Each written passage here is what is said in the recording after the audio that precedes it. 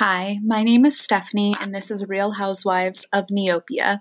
Together, we're going to re explore some dark depths of pop culture, most of which you've willfully forgotten. I hope that you're all enjoying your weekend. As Pamela Anderson said on Twitter, October 3rd, 2019, everyone should enjoy a peaceful, sexy life. So I'd love to extend that sentiment to you, and I hope that you can manifest that. Personally, my weekend has been a mixed bag, but positive overall. My day today was probably the best of all of my weekend endeavors. It was about 60 degrees Fahrenheit and sunny, which was lovely and quite a change because as of recently, it's just been a raw gray abyss. So that was nice. I enjoyed a picnic at the park in seclusion with my husband. We had both Shake Shack and some cold udon. As most of you know, cold Niku udon is extremely important to me. For those who are new to my brand, though, let me sidebar briefly to explain just how important. There is a particular local restaurant that I love so dearly. And at the end of every calendar year, they present the option to buy a year-round pass. These passes have multiple tiers. I believe it's 4 different tiers. I opted for the most luxe and expensive tier, which was $900, but hear me out. I split that with my husband, but that entitles us to just unlimited free udon every single day, unlimited extras, etc. I know that sounds outrageous to just hear that number, putting down $900 for udon noodles, but listen. We did spreadsheets to support this decision in advance because, speaking just for myself, I would always get extras to the point that my meal would be $22. I know that sounds asinine in this economy, but it's just really that good. So it seemed like a no-brainer, and now with everything going on with my business and COVID and everything, this udon pass has really just subsidized our whole life and proved that I'm going to live to see another day, which has been magical. Since we split it evenly, I only invested $450, but I kept track at the beginning of the year and I made back my part of the investment by the end of January. So for all of 2020, I've just been racking up thousands of dollars in exquisite udon savings. And that's something that's been a real rose in the overall thorn of a year that I've had thus far.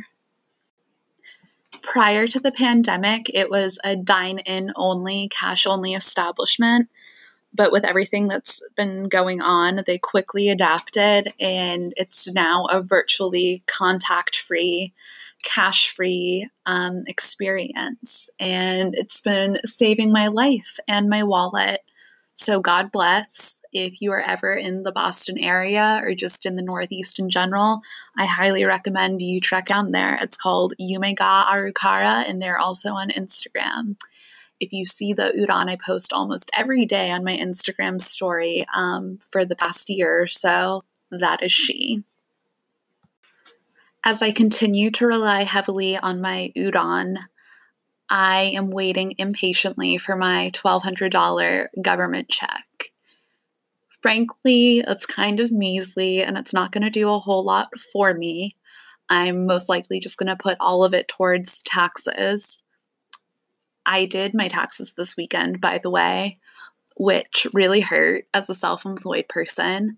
I'm going to put a brief trigger warning here. If you object to frank discussion of bowel movements, skip ahead 30, 45 seconds, maybe even a minute, because I know I speak pretty slowly.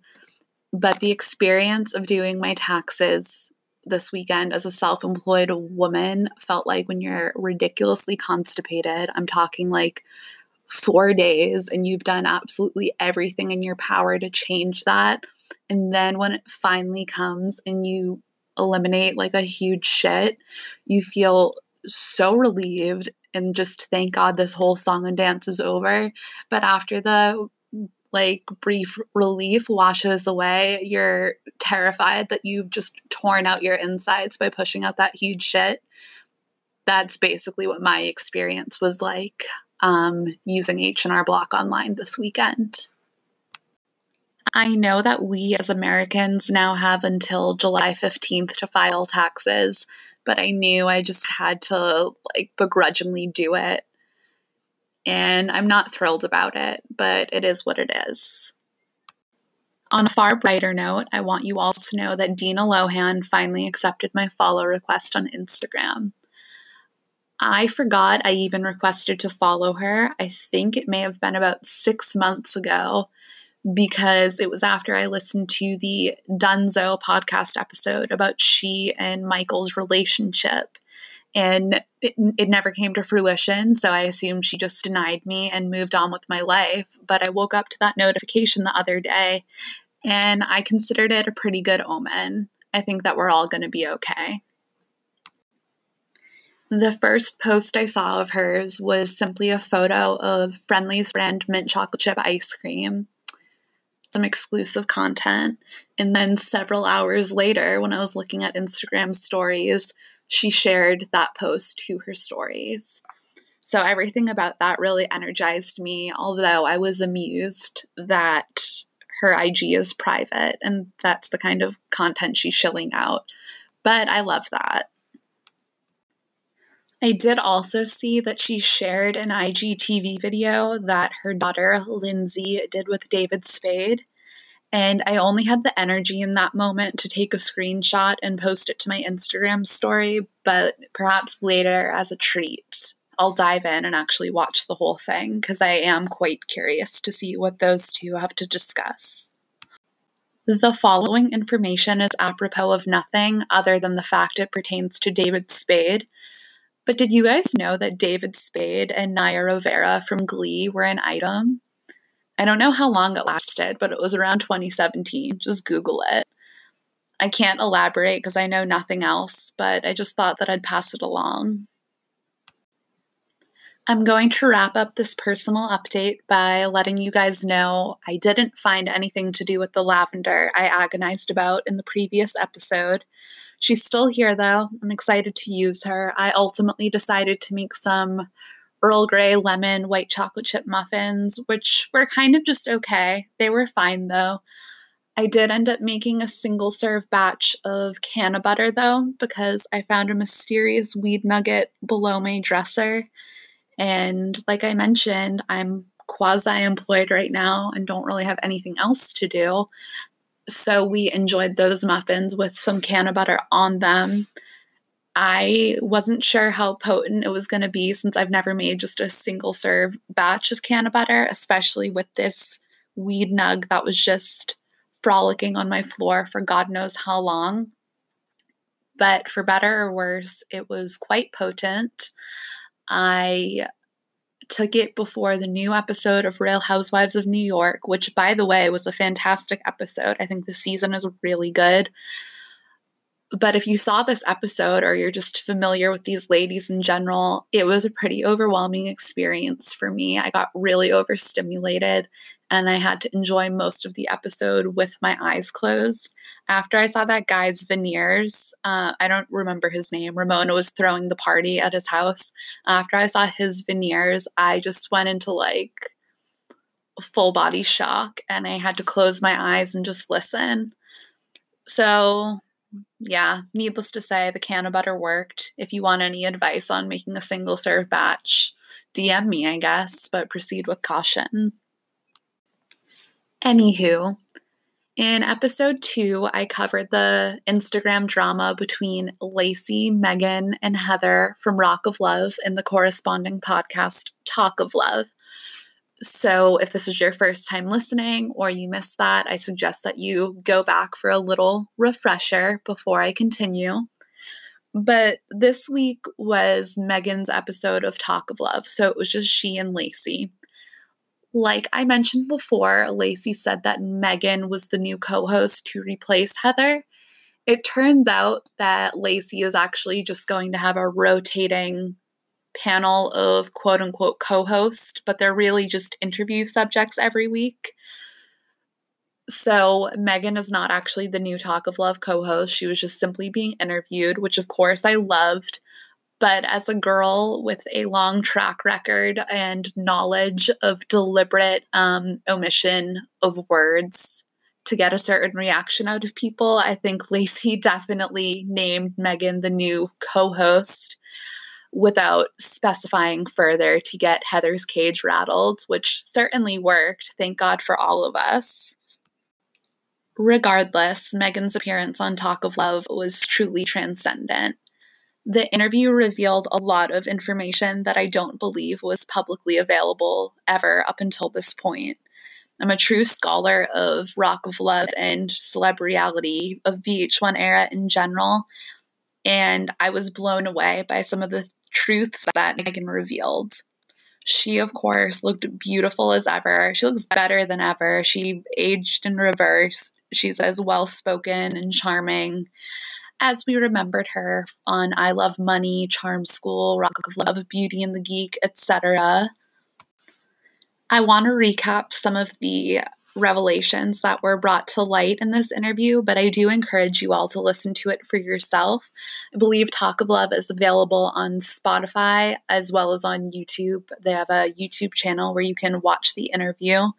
But a few things that I found interesting. Apparently, Charm School producers told Megan that she was not a contender to win at all, and as a result, she should just stick with her classic character and do her. She was told, however, that Brandi C was a strong contender to win, so her entire role was just to play her character and try and carry Brandi C to the end. As we all saw, that didn't happen because Brandi C spit on Destiny, but sometimes we can't get what we want. Another fun tidbit is that Megan was originally casted for Flavor of Love, which she turned down because she said it wasn't a good fit, and then she was later cast for Rock of Love. Megan also mentioned that she had a boyfriend at the time of Rock of Love and just told him to kind of deal with it and just don't answer the phone if they called, which I love for her. And she also said that she and Brett just had no connection whatsoever, which I think as viewers we could all see. But one interesting thing she did mention about her Rock of Love elimination was that it was edited in such a crazy way because she broke the fourth wall. If you recall, when he eliminated her, she just kept silently shaking her head nonstop. And it was quite an awkward moment while it panned to the girls' shocked faces, which seemed like a pretty disproportionate reaction for someone just shaking their head and responding in an awkward way. But in this interview, Megan revealed it's because in that moment, she realized that the show was all bullshit. And so she just kept on saying, this is all bullshit. This isn't real, which they obviously had to cut. But consequently, we got that iconic moment. I was kind of bummed to hear that. Not that everything's fake, because, like, obviously, but I just loved the interaction between she and Brett, of them just staring at each other as she just, like, scornfully shook her head. But that's the real tea behind it. Of the 3 VH1 shows, she mentioned that Charm School and Rock of Love, she was just kind of there to have a good time, but that in I Love Money, that was a pretty accurate depiction of her personality, which I love to hear because her tenure in I Love Money was quite iconic. I know the word iconic is kind of trite these days, but I mean what I said. On the subject of I Love Money, one of the Talk of Love listeners asked if her flirtationship with White Boy from I Love New York Season 1 was real, and she confirmed that it was. She said that she legitimately had a crush on him. They both lived in Florida, about 45 minutes away from each other, and in her words, they spent a lot of time together over the years. They haven't spoken in a while. They haven't ended on bad terms or anything like that. Life just happened. But in a nutshell, she was down for White Boy, which I thought was quite interesting because I wasn't expecting that. Megan's cast also included Pumpkin from Flavor of Love Season 1 aka the girl who spit on Tiffany New York Pollard. And something that made me lol is that Lacey, of all people, said to Megan, "I would have had a hard time getting along with Pumpkin because she seems abrasive." Lacey said someone else seems too abrasive. I wrote in my notes, Lacey says Pumpkin seems abrasive, lol. She's not wrong. I've said before semi-seriously that Pumpkin is the one person who, as an adult, I would be down to cyberbully. The conversation then turned to Megan Wants a Millionaire. It was largely Ryan Jenkins centric. They didn't really talk about the shenanigans on set and stuff because that wouldn't really be appropriate, I guess, in the context. But we learned a lot of pretty chilling information. If you're unaware of the background, I have spoken about the Ryan Jenkins, Jasmine Fiore murder on episode 2, but you can also just as easily Google it and get a bunch of concise information there. So Megan revealed, which really, really shocked me, she wanted to pick Ryan as the winner. They apparently cultivated a genuine connection, and she had told him in all sincerity during their one-on-one time, "I'm going to pick you." He ended up coming in third place. He went home on the Meet the Parents episode. And according to Megan, that's because she was strongly persuaded by producers that it was the right choice to eliminate him. But she ultimately wanted to be with him in real life. She intended to reach out to him when the show was done filming. She said there was only 3 more days of filming, and she planned to immediately call him, explain what was going on, and be like, "Yeah, I want to hang out with you and proceed with you." Apparently, they were both super emotional during the elimination. They were both crying. He didn't expect it at all since she previously promised him the winning position and all of that. But she made a vow to herself, since there were only 3 remaining days of filming, she was just going to ignore her phone altogether for those 3 days and then fill him in at the very end, because she thought, what could happen in 3 days? Well, in those 3 days, he had went to Vegas to drown his sorrows because he was really broken up about the whole thing. And that's where he met Jasmine, who he very quickly married. So when Megan called him up to bring him into the loop, he said, "I've met the love of my life. This is great." And that was Jasmine who he was referring to. As many of you know, Ryan went on to compete on I Love Money Season 3, which never aired due to the fact that he is a murderer. And he actually won that show. Lacey was on it with him. And something she revealed in a previous Talk of Love episode, I think it might have even been the very first one, is that he won every single challenge, which is super creepy to me. She said he confided in her a lot about his relationship with Jasmine, which at this point had only existed for a few weeks, but in Lacey's estimation seemed pretty toxic and obsessive from both ends. Lacey alleges that their arrangement was for Ryan to get a green card because he's Canadian, and in exchange, he would take care of Jasmine financially. And the reason why he was so hell-bent on just dominating I Love Money 3 was for the cash prize, so he could hold up his end of the bargain to Jasmine. Megan revealed that she met with Ryan right before he went off to do I Love Money, and she was trying to convince him to do it because it would be a great opportunity. But she said at this point, Ryan had changed pretty drastically. He'd lost a bunch of weight since the last time she saw him. He was just kind of paranoid and off. He was pretty convinced that producers sent her there to try and manipulate him into it, etc. And Megan said at that point she lied to him and said she was moving back to Florida, even though that wasn't true, because she just decided she didn't want any part of the situation and she didn't want to see him ever again, which, given the way things turned out, that might have been a really smart choice on her part.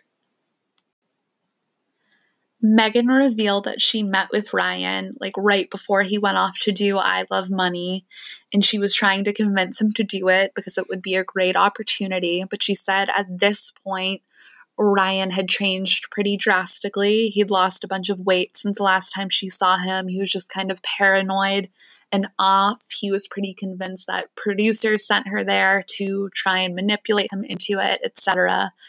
And Megan said at that point she lied to him and said she was moving back to Florida, even though that wasn't true, because she just decided she didn't want any part of the situation and she didn't want to see him ever again, which, given the way things turned out, that might have been a really smart choice on her part.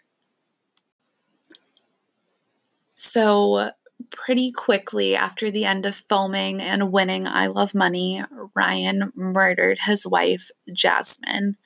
Another chilling detail that Lacey brought up this time, but she also mentioned several episodes ago. On the show, Ryan would talk to her about horses a lot because Lacey had a horse, and he mentioned that Jasmine loved horseback riding and was asking if Lacey would take her out sometime, and she was like, sure, whatever. After the show, they were texting back and forth about when she was going to take Jasmine horseback riding. Apparently, by the time he had already killed her, Lacey put the time frame together. He was continuing to text her about horseback riding as sort of a self-created alibi to show that, of course, I didn't kill her. I was trying to organize this horse date with Lacey from Rock of Love. And I found that pretty disturbing. But I thought that that was all very, very interesting information that all of you would like to hear. As I said, please do listen to the entire interview. It's almost an hour, so it's well worth the listen. And moreover, it's worth the watch if you watch it on YouTube because Megan looks great. Her hair looks really good. I DM'd her on Instagram to ask her what purple shampoo she uses, and she told me. So I love her for that. If you haven't tired of me using the word interesting over and over in this segment, I'll have you know that Megan's arrival to Instagram earlier this year was, in fact, interesting. I vividly remember when Miss Megan Hauserman arrived on the scene, and I was really excited but also skeptical. Her bio said, to do, get back to basics, with an ellipsis at the end.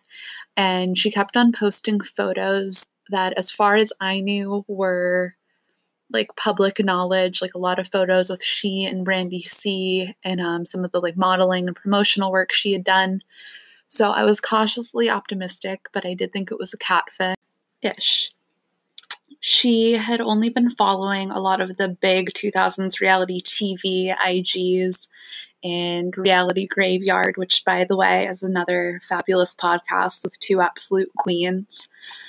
But on a surface level, it just looked super strange because she wasn't following any friends or family, and it was just a very VH1-centric page. But thankfully for all of us, and for me especially, Brandy C ended up confirming her identity. And that weekend was possibly the best weekend of my adult life because Megan proceeded to release all of these full Megan Wants a Millionaire episodes on her YouTube channel. Her YouTube channel, by the way, is PMDH3257. I don't know how many of the full episodes are still up on her page because Viacom kept on taking them down for copyright. I swear, I vividly remember that weekend. I just obsessively refreshed her YouTube page and I would download them as soon as I got my little hands on them. Some of them I wasn't fast enough, so currently on my computer I have the first part of episode 1. I have none of episode 2, the first part of episode 3, the entire episode 4, and the entire episode 5. And while that seems like bare bones, if anyone knows how I feel about Megan, it is a full feast. Megan also mentioned on that Talk of Love interview that she only has access to 5 of the episodes. 3 of them had aired in real time, and she had 2 additional ones, but the remaining episodes likely will never be seen by anyone ever. But as someone who's been painstakingly scouring the dark web literally for a decade looking for these, the fact that I have this is pretty life-changing. It was really eerie watching, considering what we know now. And I don't intend to be callous or make light of what happened, but frankly, 99% of the men on that show seemed as if they could kill somebody. Ryan was also featured super prominently, which leads me to believe that he was going to have a good edit. We know now that he makes it to top 3, so obviously there had to be some sort of storyline there.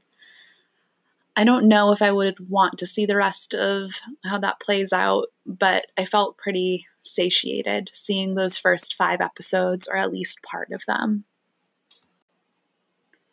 Something I did find amusing about the show, Heather Chadwell from season 1 of Rock of Love, she revealed on a Reality Graveyard interview that she was given a $100,000 development deal for her own spinoff, which ultimately expired, and the $100,000 was then split between Daisy, Megan, and The Entertainer for their spinoff shows. So as a result, their shows were much more low budget.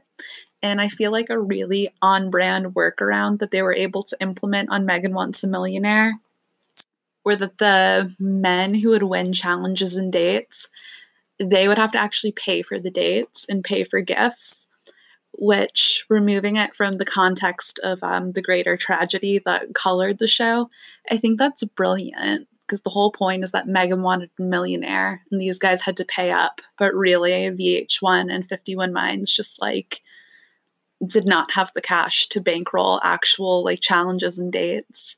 So 51 Minds wins again. Above all, I'm just pretty disgusted at Ryan's actions and the entire tragedy that took place.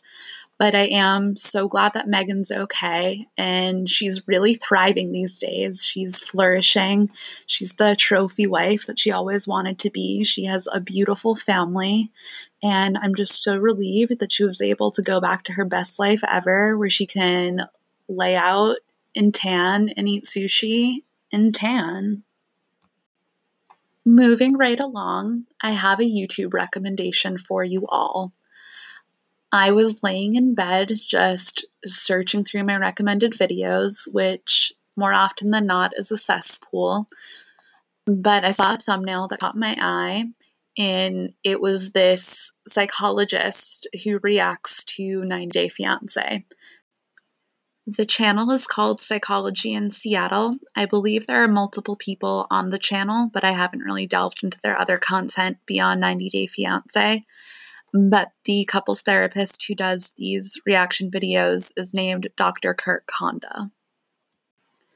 I was immediately intrigued when I saw the thumbnail because 90 Day Fiancé and all 784 of its spinoffs are just rife with ghoulish behavior that's perfect for clinical dissection. Since 90 Day has so many spinoffs and spinoffs of spinoffs, I often lose track with what's what, but Dr. Kirk Honda is specifically covering this season of Before the 90 Days, Season 4. Even if you're not a huge 90 Day head, you can probably recognize some of these people from how often they've been memed on your Twitter feeds. I originally planned to just watch one video, but then I let autoplay carry me through the next hour or so. Dr. Kirk isn't a 90 Day head or even a reality TV head, so he was reacting to all of these clips entirely out of context and without any prior background knowledge. So it was a really unique and refreshing take to see a pretty stoic and level-headed couples therapist react to all of these ghouls. He also does a pretty good job at unpacking all of the different privilege and power dynamics between the couple, which was nice to see as well, because those things certainly should not be ignored. So definitely watch him for some nice level-headed takes, but now I'm going to give you my takes on the current season of 90 Day Fiancé. Just briefly going to run through my thoughts on the couples this season. Stephanie and Erica. I think that it's really great and brave of TLC to show that LGBT community members such as myself can be just as toxic and annoying as straight people. So that's a real win for equality. I was actually familiar with Stephanie's YouTube channel, Stepanka, from a few years ago when I would just go into a fugue depressive state and watch people's bad story time videos. So I was familiar with her content, and I was also aware of the fact that she had feuded with Trisha Paytas a few years ago. So do with that what you will. I think it was fairly one-sided because I don't think Trisha really cared that much. She has bigger fish to fry. If I recall correctly, though, Sanders Kennedy was involved. If you remember OG drama YouTube before it got so meta with drama channels for drama channels, so on and so forth. Stephanie and Erica are also filling the void for me that I expected Avery and Ash to fill. One of the best 90-day tropes, as I've discussed with some of my friends, is when the couple, they're both of comparable age and attractiveness levels, but they're both just absolutely batshit and insufferable. Like I said, I expected that with Avery and Ash, but they're not really bringing a whole lot to the table. So thank you for Stephanie and Erica. On a more positive note, though, I want to say that Erica has very beautiful skin, and I would love nothing more than for her to leak her skincare routine. Ed and Rose make me deeply uncomfortable. Before he went to the Philippines to visit her, he was really trying to position himself in a certain light that I noticed even people on the internet kind of fell for, and they were all cheering for Ed and how wholesome he is. But I could see the sinister energy brewing below the surface. The optics of their relationship certainly don't help either, but he exposed himself for the world to see without any of us even having to speculate or infer anything. It's really unsettling to watch them together because it all boils down to him being a creepy sex tourist and exploiting this girl who he has a ton of power over. Watching him be so disrespectful to her family as well was infuriating, but I also love to watch him suffer. So at least I'm gaining that out of it. I'm not super in the loop on whether these couples are still together or not. Someone told me earlier that she saw Rose is with a woman now, and I hope that's true. Get Ed away from her. I want no part of it. Now moving on to another 90-day cast member who Trisha Paytas has feuded with, baby girl Lisa. She's another one that similarly to Ed distresses me whenever she's on screen. All just boils down to being a creepy sex tourist with control issues. So watching her and Usman's scenes together unnerved me a lot. But based on the way their relationship is going, it doesn't seem like they'll be together for much longer. So fingers crossed for Usman. Let's briefly discuss the two catfish victims. One of them I feel a great deal of sympathy for, the other not as much. Yolanda, I feel really, really bad for.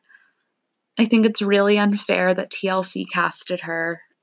Given the situation, I feel that, if anything, she should be on an episode of Dr. Phil about love scams where she can have her eyes opened and have that be that, and just a brief humiliation and rude awakening instead of dragging on and on and on. It's really sad given her history and the fact that she's a widow. So that's a huge bummer whenever Yolanda's storyline is on screen, although the text she sent to Williams that said, "Are you Nigerian? ... baby?" made me lol. David, on the other hand, I think is really creepy, and I don't feel that bad for him. I know that I should to a certain degree because I think he spent like thousands of dollars on Lana over a series of years and years and years. But I can't help but think he would be doing that if she wasn't or the image of her at least was not a young, beautiful Ukrainian woman who he wanted to do God knows what with. So David, sorry, but I don't feel that bad for you. He reminds me a lot of, I think his name was Caesar from a few seasons ago, who was also chasing another Ukrainian love scam woman. And everyone felt bad for Caesar, but he literally packed like edible underwear for their first meeting together. So I really can't bad from any men who are cut from that cloth. Lastly, even though Darcy doesn't really have any storyline to speak of, I'm so glad that TLC is keeping her on the payroll. I love her dearly, and she just tugs at my heartstrings, and I love everything about her. That one scene with Tom that they kept on playing, I swear to God, they dragged that one, not even a lunch scene, it was a coffee scene, throughout 4 episodes. When the way he spoke to her made my blood boil. I know Darcy's no angel, but I had enough, and I want her to be treated right by someone. On that subject of them stretching out that date for like 4 episodes, though, it's really a true marvel to me that 90 Day Fiancé shows maybe about 6 minutes of new footage every 2-hour episode, and the rest of it is just purely recycled and dragged on. But I can't complain because I watch every single week, and I know I'm not the only one. Another show I watch every single week, and even dared to defend on this very podcast 2 weeks ago, is Vanderpump Rules Season 8.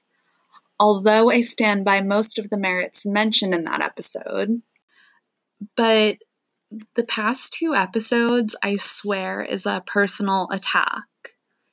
They were so hard to sit through and dull, and I retained none of what happened, and it was right off the heels of my endorsement.